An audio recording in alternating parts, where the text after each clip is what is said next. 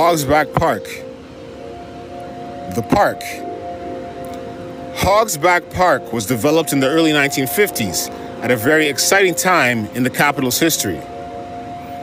The Federal District Commission, now the National Capital Commission, had just adopted the Gray Bay Plan, aimed at planning and beautifying the capital. The development of parks reflected people's greater spare time for recreation and leisure activities. The Pavilion, designed by the architects Abra and Balhari and completed in 1955, the open-air canopy, refreshment stand, and washroom facilities enhanced enjoyment of the park. The bold, quote-unquote, festival architecture is typical of this ebullient post-war era.